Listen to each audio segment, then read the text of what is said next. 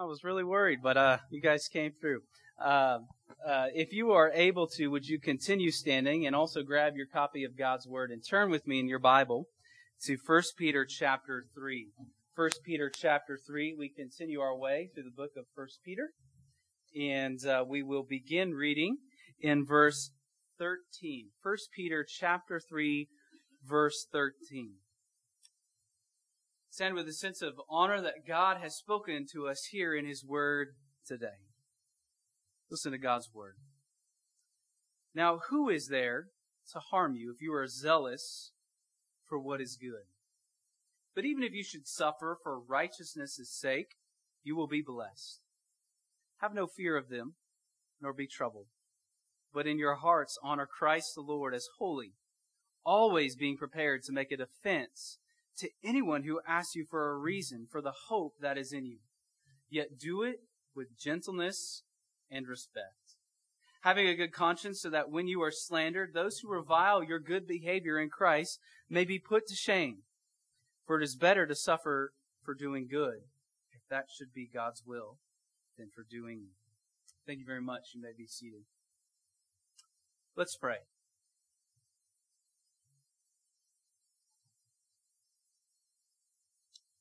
Oh, to grace, how great a debtor.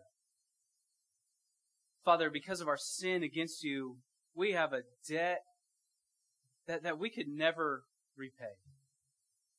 God, we thank you for the grace that you have shown us through Christ, coming and living a perfect life, dying on the cross for our sins and rising from the dead, so that we would have hope.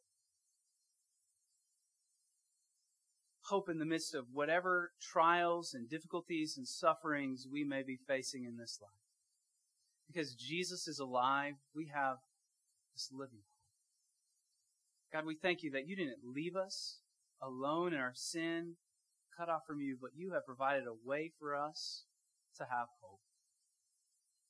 So, Lord God, I ask now that you would be glorified through the preaching of your word, so that every heart might confess that Christ is Lord. And I pray these things in Jesus' name. Amen. What is your greatest fear?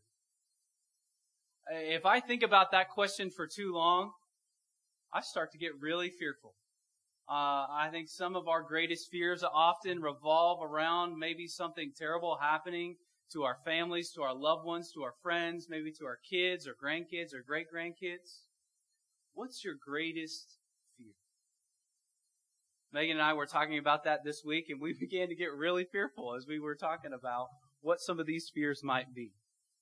But I also want to ask you, what's your greatest hope? Fear and hope.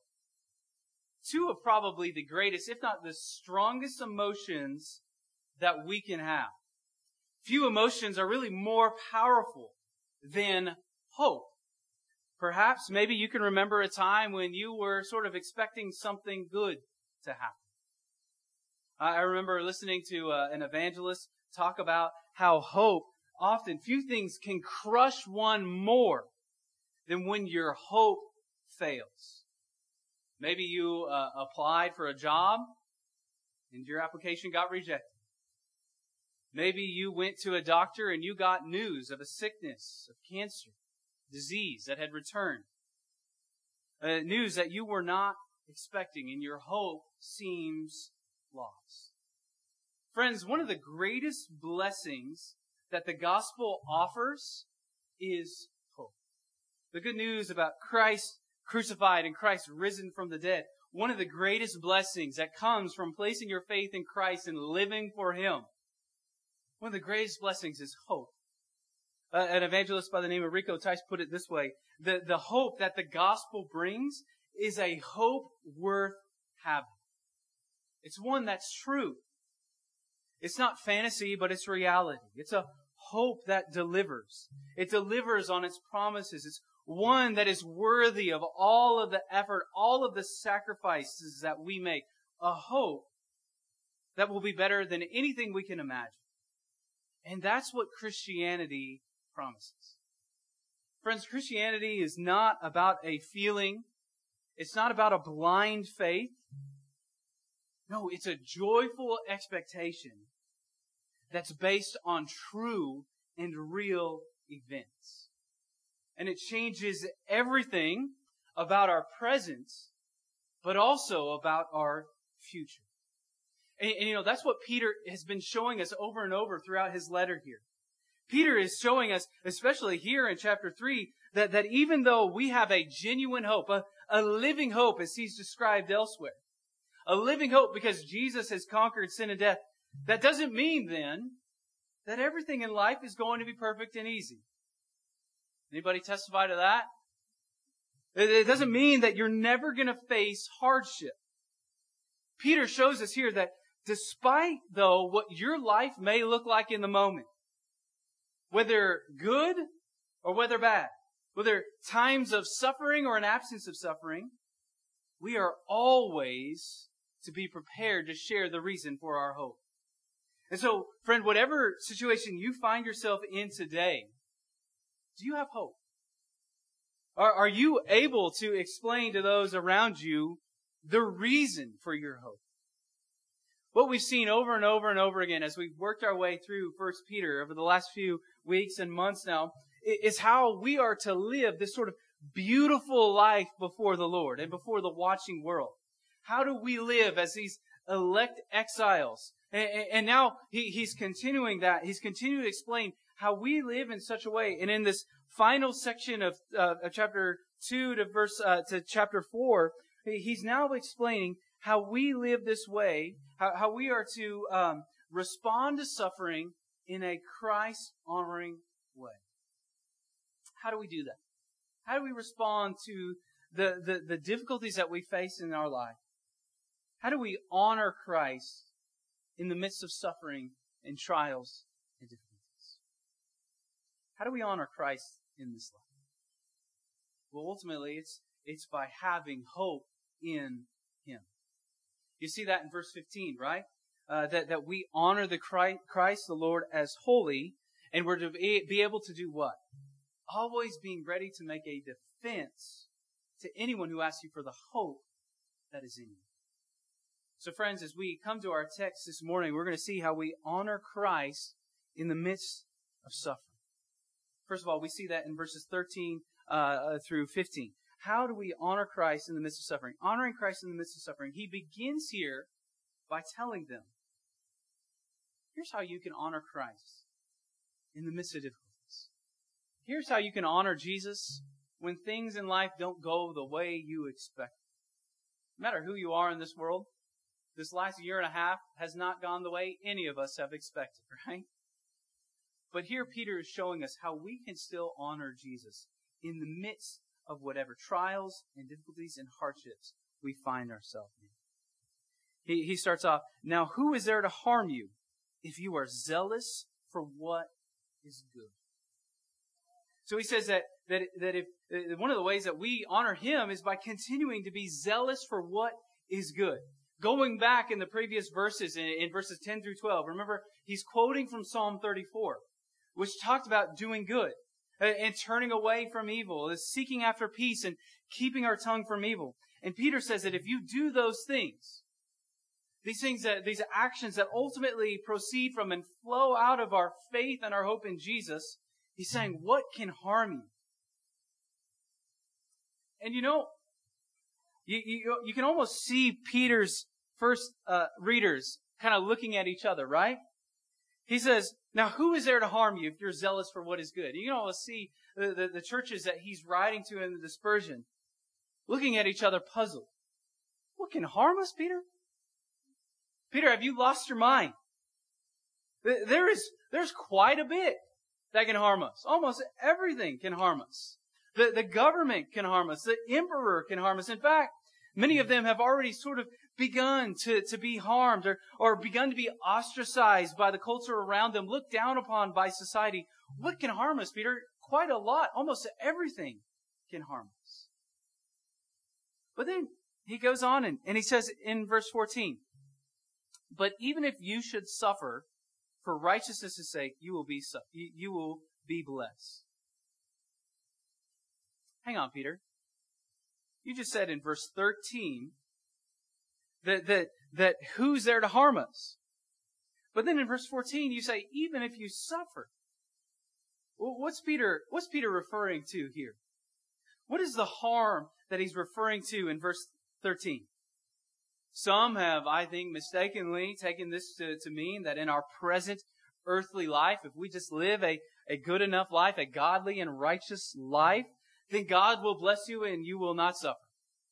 I think that way of thinking is absolutely divorced from reality and the brokenness of this world that we live in, right? So that clearly can't be what Peter is talking about, because then he goes on and he talks about when you suffer for righteousness' sake in verse 14. So what is he referring to there? Well, it seems like he's certainly not talking about if you live a good life that you'll be blessed, because he goes on and he talks about Jesus, right? And he talks about Jesus suffering and dying. And if ever there were someone who did not deserve to suffer, it wasn't you. It was Jesus, who was sinless, and yet he suffered. Or you go back and you look at the martyrs in the early church. You think of Stephen in Acts 7, right? He was righteous. He trusted the Lord. But he was martyred for being faithful to Jesus. Or you go back and you read about the martyrs in church history like Perpetua and William Tyndale and John Huss. Did they suffer? Were they martyred because they were not living righteous lives? No, that's not the harm that Peter is speaking about here. The harm that Peter is speaking about here in verse 13, he's referring to the future judgment day. And he's saying here that if you live faithfully for the Lord here and now, that there's nothing that anyone can ultimately do that will bring you harm on that day of judgment. Similar to what Jesus himself says in Matthew chapter 10, verse 28. He says, do not fear those who kill the body, but cannot kill the soul. Rather, fear him who can destroy both soul and body in hell. Peter what he's saying here, he's not saying that you're going to escape suffering. Rather, he's reassuring his listeners, his readers, and he's reassuring us today that nothing can ultimately harm those who are trusting in Jesus as our hope. So friends, the suffering that you may face today, the suffering you may face tomorrow, or maybe the suffering that you face daily for the rest of your life, is actually temporary. Because on that day of judgment, if you have trusted in Christ and you have been faithful to Him, on that last day, God will deliver you. And that deliverance lasts for all eternity. Why? Because Jesus has fully and finally defeated sin and death. So that's how we can have hope in the midst of suffering. We can have hope that no one will triumph over God's people on the final day. And so that's how we can honor Jesus in the midst of suffering in this life. Continue to be zealous for what is good. Continue to serve Him faithfully. Live these beautiful lives that's a testimony to the transforming power of the gospel in your life. John Owen is a theologian that we've named our son Owen after. And he has a quote that I read this week. He says, "There is more glory under the eye of God in the sighs, in the groans, in the mournings of poor souls filled with the love of Christ than in the thrones and diadems of all of the monarchs of the earth."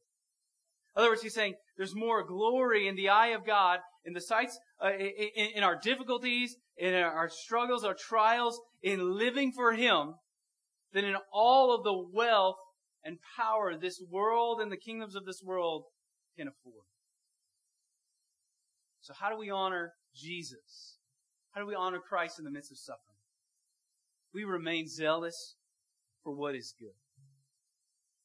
Or think of elsewhere in the New Testament where we're called to not grow weary of doing good. It's so easy to grow weary of doing good, isn't it? Seeking to be faithful to Jesus. And then we get discouraged. But friends, take hope. Continue to serve the Lord honorably, because Peter says you will be blessed on that final day. You will be blessed when we receive that future inheritance that's kept in heaven for us. Maybe that blessing might take shape in some form here in this life, presently, but ultimately you'll be blessed for all eternity, where there will be no sin, where there will be no sickness, there will be no death, there will be no brokenness. So that's how we begin to honor Christ in the midst of our suffering. We remain faithful to Him. We continue to do good on His behalf. And now as he continues his train of thought throughout these verses, we see in verse 15, he says, "But in your hearts honor Christ the Lord as holy, always being prepared to make a defense to anyone who asks you for the hope that is in you, yet do it with gentleness and respect."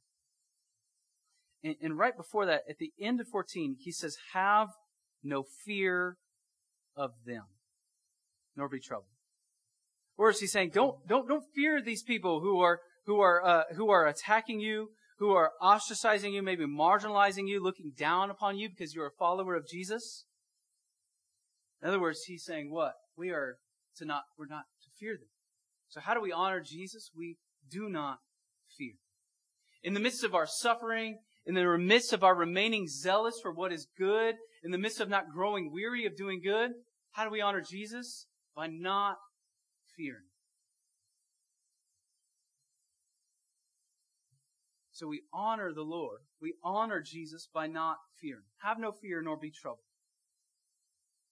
Remember, Peter has spoken to fear a number of times already in this letter, right? And when he is talking about who we are to fear, ultimately, who is he referencing in that fear? We're ultimately to fear God, right? To reverently serve Him and worship Him. We're to fear God alone, fear God ultimately, because no one can ultimately harm believers. So we should not fear nor be troubled. And friends, that's an incredible exhortation, isn't it? That Peter has for us here. It's incredible. He's saying because of the hope that we have, we're not to fear harm, nor are we to be troubled. Because of our faith in Jesus, because of what He's done in saving us from our sins, we have a living hope that is this powerful. Friends, the hope that you have, friends, that trusted in Jesus, the hope that you have because of your faith in Jesus, is it that powerful to keep you from your greatest fears in this life? It should. Because that's the power of the gospel. The power of the gospel and the hope that you have in Christ, it is that powerful to keep you from giving in to your greatest fear.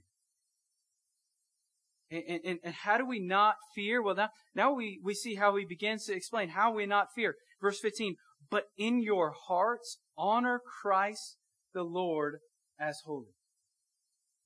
So how do we not fear? How do we stand firm and have hope in the midst of this world? By honoring the Lord Jesus Christ as holy. So how do we deal with that fear? When you know that people will laugh at you at your work or at your school or at the ball fields because you follow Jesus? How do you not give in to fear when you know that you'll be pressured into some action that goes against your conscience and maybe even goes against what God has clearly revealed in His Word? How do we deal with loss and slander or being marginalized for being Christ's followers? Those were all issues that Peter's hearers were already facing and suffering through, and were only going to get worse. And Peter actually warns them that more is coming. More suffering is coming. So how do we stand firm in hope, knowing that your stand for Christ will cost you? It will cost you your reputation. Maybe it'll cost you a promotion. Maybe it'll cost you a good grade in school. How do we honor Jesus and stand firm? Well, Peter answers here by quoting from Isaiah 8, verse 13. And so he's quoting from Isaiah 8, verse 13, but instead of saying honor just the Lord as holy, Notice what he says here. He says, honor Christ the Lord as holy. In other words, Peter is encouraging us to honor Christ as holy, fearing Him alone. Why? Because He is Lord. Now that may not seem like a big deal to us, right? We have signs, and we've seen statements that say, Christ is Lord, and Jesus saves. Yesterday, at about 1 a.m., I was driving back from the awful Giants game in San Francisco. Won't get into that, how terrible it was to see the Giants lose. But there's a huge sign lit up at night outside of Livermore that says, Jesus saves. We read that and we think, well, yeah, that's not a big deal. But for Peter's listeners, for him to say this is an incredibly big deal. They would have suffered for claiming that Jesus saves. They would have suffered for claiming that Jesus is Lord and not Caesar is Lord. And so what Peter is doing here is he's quoting and alluding to Isaiah 8 verse 13. Isaiah 8 verse 13 reads this way, but honor the Lord, all caps Lord, Yahweh of hosts, Him you shall honor as holy. Let Him be your fear and let Him be your dread. Lord there, all caps in Isaiah 8 is a reference to Yahweh. So here, what Peter is doing is he's reminding them and showing them that Jesus is Lord. Jesus is divine. He is the divine Messiah. He is the divine Lord.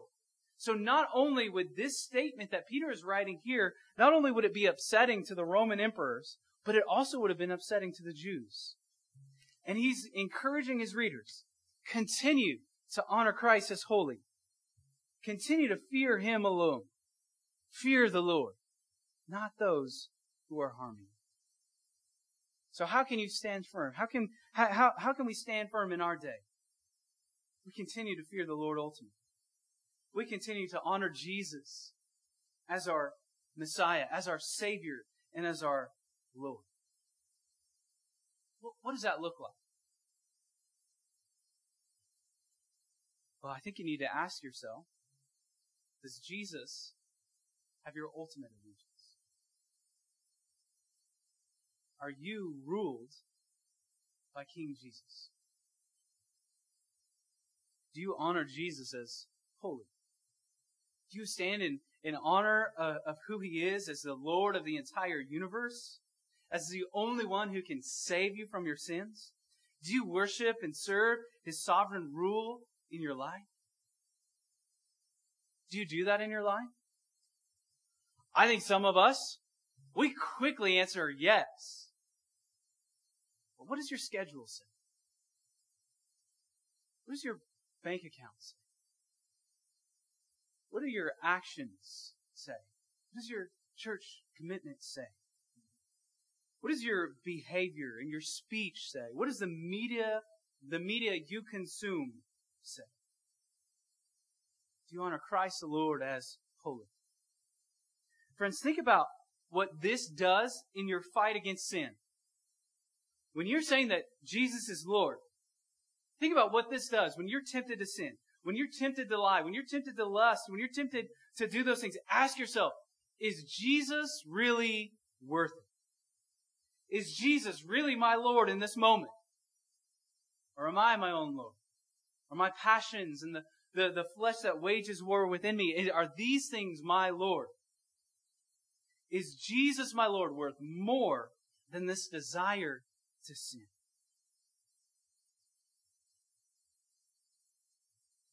So do not fear, but honor Christ, the Lord, as holy. That's how we honor Jesus in this life. That's how we stand firm. We ask ourselves in this moment, is Jesus truly my Lord? And notice how he says, in your hearts, set apart Christ as holy. Hearts are the center of who we are, right? I remember reading that one of the greatest threats to Christianity today is the religion of self. Why? Because we do not honor Christ the Lord as holy. We want to honor ourselves. We want our sinful desires at the center of our hearts. So friends, do you honor Christ as holy? In your heart, do you honor Him as holy? At the center of who you are you living for Christ's glory, or are you living for your own?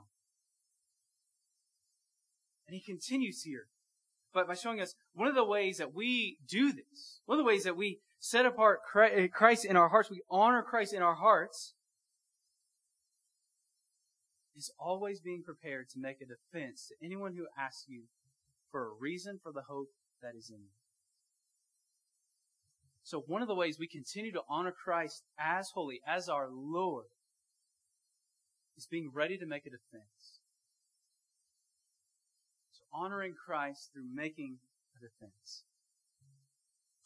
That word there for defense, I mean, probably most of you know if you have a study Bible out, there's probably a note at the bottom that said the word for defense there is the word that we use for apologetics today. The defense of the faith. It's where we get that word from, the defending of the faith. But let me help you understand what it means, or what it doesn't mean. It doesn't mean that every Christian should make a study of academic and philosophical reasoning. We need people to do that. We need those who study apologetics and are great defenders of the faith. But it doesn't mean that we have to dive into this huge academic study to be able to do what Peter is here. I love academic studies. If you talk to me, I think academics are very important. Not the end-all be-all, but I think it's important, right? Philosophy, that doesn't get me out of bed in the morning. But we need people to dive into deeply those issues and study them from an academic and philosophical standpoint to defend the faith. But that's not what Peter is referring to here. What Peter means here is that every Christian, everyone who confesses Christ as their Lord and Savior, every Christian needs to be they need to be ready to explain why they believe what they believe. Why do you believe what you believe? For instance, someone were to ask you today, why do you have hope in the midst of this broken world? How can Christians, why should we have hope in the midst of all that's been going on over these last few years? Really, ever since the beginning of time. How can we have hope? How can followers of the one true God, why do they have hope? Believer, how do you answer that question? Why do you believe in Jesus? Why is it, as we're going to sing at the very end, why is it that you would rather have Jesus than silver or gold? Why would you seek to live for Him and glorify Him in your life? What's the basis of your hope? Search your heart, and what would be your answer to that question? Maybe your answer has to do with the trustworthiness of Scripture. With the arguments from the eyewitnesses that we see in the New Testament, like in 1 Corinthians 15. Maybe your answer to that question has to do with the authority of Jesus. No one ever taught like this man. Maybe it includes, and it definitely should include, the life-transforming power of the gospel in your own life. As one pastor put it, maybe it relates to the evidence of the resurrection, the empty tomb, the power of changed lives. Maybe it has to do with fulfilled prophecy, with the compelling light of the glory of Christ shining in your heart. Maybe it has to do with your personal encounter with the living God. And certainly all of our defense, all of our reasons for hope, has some aspects of all of those. But whatever your answer is, it must be your answer. Not somebody else's answer. Whatever your answer for your hope in Jesus is, it has to be yours. Because Christ is not honored by just a blind faith. Christ will be honored by a well-grounded hope. Not your parents' hope. Not your friend's hope. Not your pastor's hope. Not a professor's hope. Not anybody else's hope. In your heart. No, it's your hope. Your hope that's within you. Maybe you grew up in the faith. And your parents faithfully took you to church week after week after week after week. Maybe you're like me and you were at church 3 or 4 times a week. And as I mentioned in Sunday school, I grew up in a Pentecostal church and we were there for hours at a time. Saturday night, Sunday morning, Sunday night, Wednesday night, hours at a time. But my faith had become my own. My reason for the hope that I have in Jesus, my parents absolutely, they poured into my life, but it needed to become my own. And that's the case for every single one of you. It doesn't matter if you've been in the church for 75 years. Is your hope in Jesus your own? What's the reason for your hope?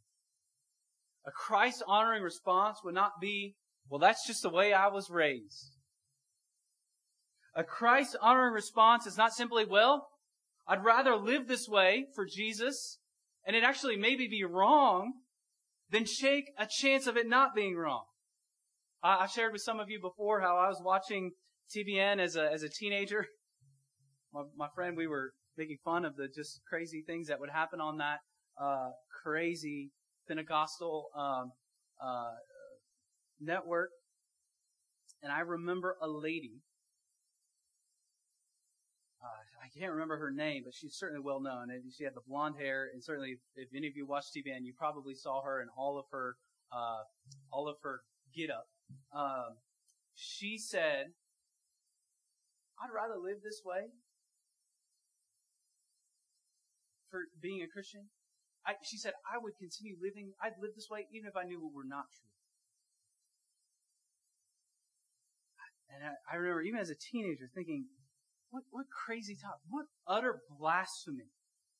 The Apostle Paul himself begs to differ, right? If Jesus has not been raised, then we're of all people the most to be pitied. So Jesus isn't honored by that statement. He's saying, I'd rather take a chance of it being wrong and just live this way. Jesus is not honored by a blind faith. He's not honored by a hope that's not certain. So why do you hope? How would you answer that question? What's your defense of the hope? And here's the thing, friends. You don't have to have a doctorate. You don't have to have a master's. You don't have to have any kind of education to defend the reason for your hope. You simply need to trust in Christ as your Lord and Savior. And that's all you need to be able to defend the hope that we have in Jesus.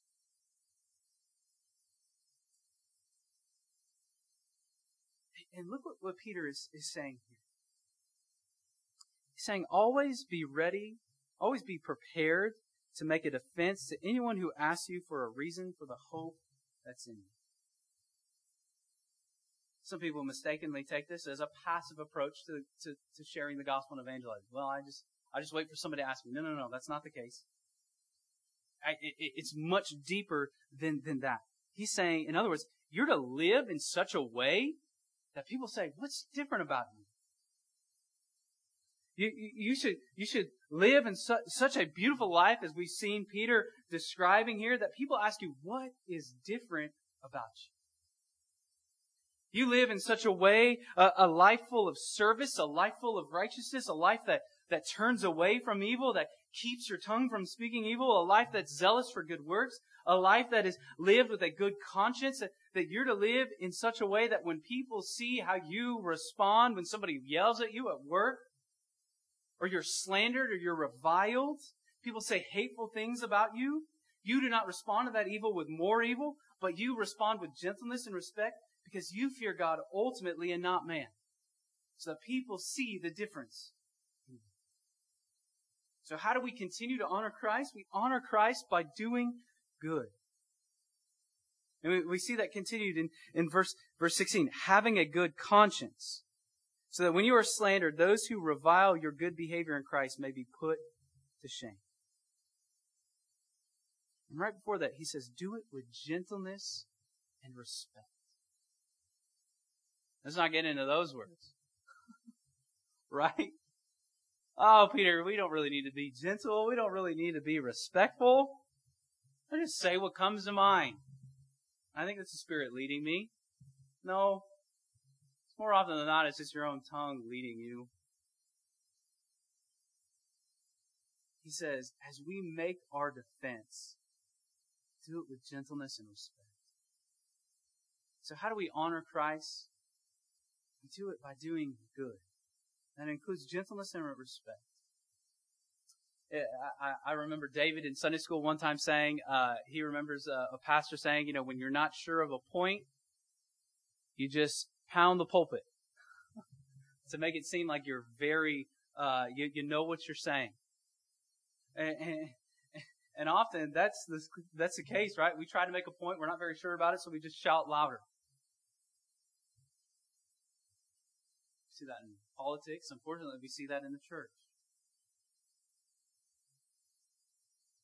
But there's a calmness, there's a humility, there is a self-control that should come from the hope that we have in Christ. And our hope that's in Christ is not passive. It doesn't mean that in our humility and our self-control we're passive and inactive. Rather, we see that it leads us to live this glorifying life through a zealous passion for Christ because of the hope that we have. And it leads to this godly behavior, this good behavior. The hope we have does not lead to us to look simply just inward and consider only our interests. Rather, it leads to action. It leads to a zealous and an active hope that does not lead to laziness, and it doesn't lead to sloth. Brothers and sisters, Jesus Christ did not die and rise from the dead for you to passively sit in a recliner and watch an endless cycle of talking heads on TV. He died so that you would actively serve Him, so that the gospel would go forward here in this community to the ends of the earth. And so those who respond to your hope and to your beautiful life that you live in honoring Christ and hoping in Him, those who slander and seek to do evil to you, listen to God's promise to you here. As you're seeking to live this good, God-honoring, Christ-exalting, God-fearing life, spreading the good news of Christ crucified and Christ resurrected. Look what He says about those who seek to do evil to you. He says, having a good conscience, so that when you are slandered, those who revile your good behavior in Christ may be put to shame. Friends, they're going to be put to shame. That should break our hearts, right? Knowing that they will be judged. That also gives us a confirmation that we can continue to seek to live for the Lord ultimately. Because our inheritance goes beyond the grave. For it is better to suffer for doing good, if that should be God's will, than for doing evil. So friends, what's the reason for your hope? How are you honoring Christ in the midst of suffering? Are you fearing Him? How are you defending the hope you have? How are you living this God-honoring life for His glory and the advancement of the gospel? Every church in history that has not reached out has closed its doors. One of the reasons why I think so few actually share their faith seems to be because of what Peter is talking about here. Fear. And because they are not consumed with this hope that they have within them. It seems like many people fail to share their faith with their neighbors, with their family, with their co-workers, because we do not act or seem to be very hopeful. I often hear professing Christians talk more about the failures of the so-called Christian nation or the failures of politicians than they talk about the living hope we have in Christ. Could it be that so many churches fail to reach out because they've lost sight of the living hope that we have in Jesus?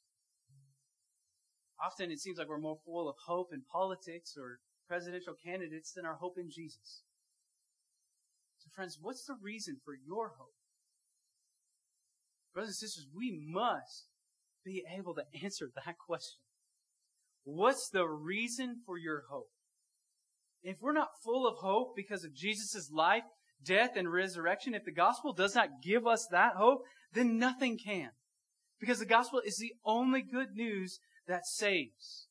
Our lives and our hearts and our speech must be so filled with hope as we seek to honor Jesus in this life. So friends, the future of First Baptist Church here in Oakhurst, the future of our convention of churches, as good or as bad as it may seem, in the SBC, Southern Baptist Convention, depends on whether or not this hope really takes root in our lives. And we seek to reach this community with the gospel of Christ. And that's not going to take just one or two of us. That's not just a few of our leaders, but all of us. When was the last time you were so full of the hope that you had in Jesus that you shared it with somebody? It will take sacrifice. It will take overcoming the fear of man. Friends, Jesus is worth it. If you're here today, and you've not come to know this hope, here's how you can. It's by understanding that you are not perfect. Ask the person next to you if they're perfect. They say yes, they're lying to you, so then you know they're not perfect. You're not perfect. None of us are. We are all sinners who've fallen short of the glory of God. And so we can't have hope in ourselves because we can't save ourselves. But God sent His one and only Son, Jesus Christ, to live a perfect life, to die on the cross, and to rise from the dead, so that we would have hope. So you can trust in Him. You can place your faith in Him. Say, God, I'm a sinner. I need your grace in my life. I cannot save myself. But Jesus can. And He's your only hope in life or in death. So place your trust in Him today. Turn from your sins and turn to Jesus. Maybe you're here today and you have committed your life to following Jesus, but you've not been baptized. What would keep you from following Him obediently and testifying publicly that Jesus is your hope and that He is the source? He is the one who has saved you. If your hope is in Jesus, how can you take this hope this week to your family, to your neighbors, to this community, and to the nations? Brothers and sisters, will we be found faithful in how we have stewarded this hope? I hope when we stand before the Lord on Judgment Day, the answer to that question will be yes. We have been over the decades. Let's continue to do so. Let's be faithful. Let's be so full of hope that we can't help but share this hope that we have in Jesus. Let's pray. Father, we come before you now. We thank you for your love and for your grace and for your kindness to us. Lord, we don't deserve it. We often live like we deserve your grace. Lord, we truly don't. So thank you for your kindness, your love, in sending Jesus to save us from your sins, so that you would be glorified, so that we could come to know you and we could be a part of your family. Father, I pray if there are any here today who have not placed their hope in Jesus, they would do so right now. They would call out to you to save them. Their faith would be in Jesus Christ. That this hope that we've discussed here, it would be their hope that they have because of what Jesus has done for them. But for those of us who might be wavering in our hope and oftentimes get so discouraged by what we see happening around us, help us to hold on to that hope that we have because Jesus is alive. May we be so full of joy in the salvation that we have from you, and may we be so full of hope, we can't help but share it with those around us. And that we would live in such a way so that people would see the life-transforming power of the gospel. Pray these things in Jesus' name.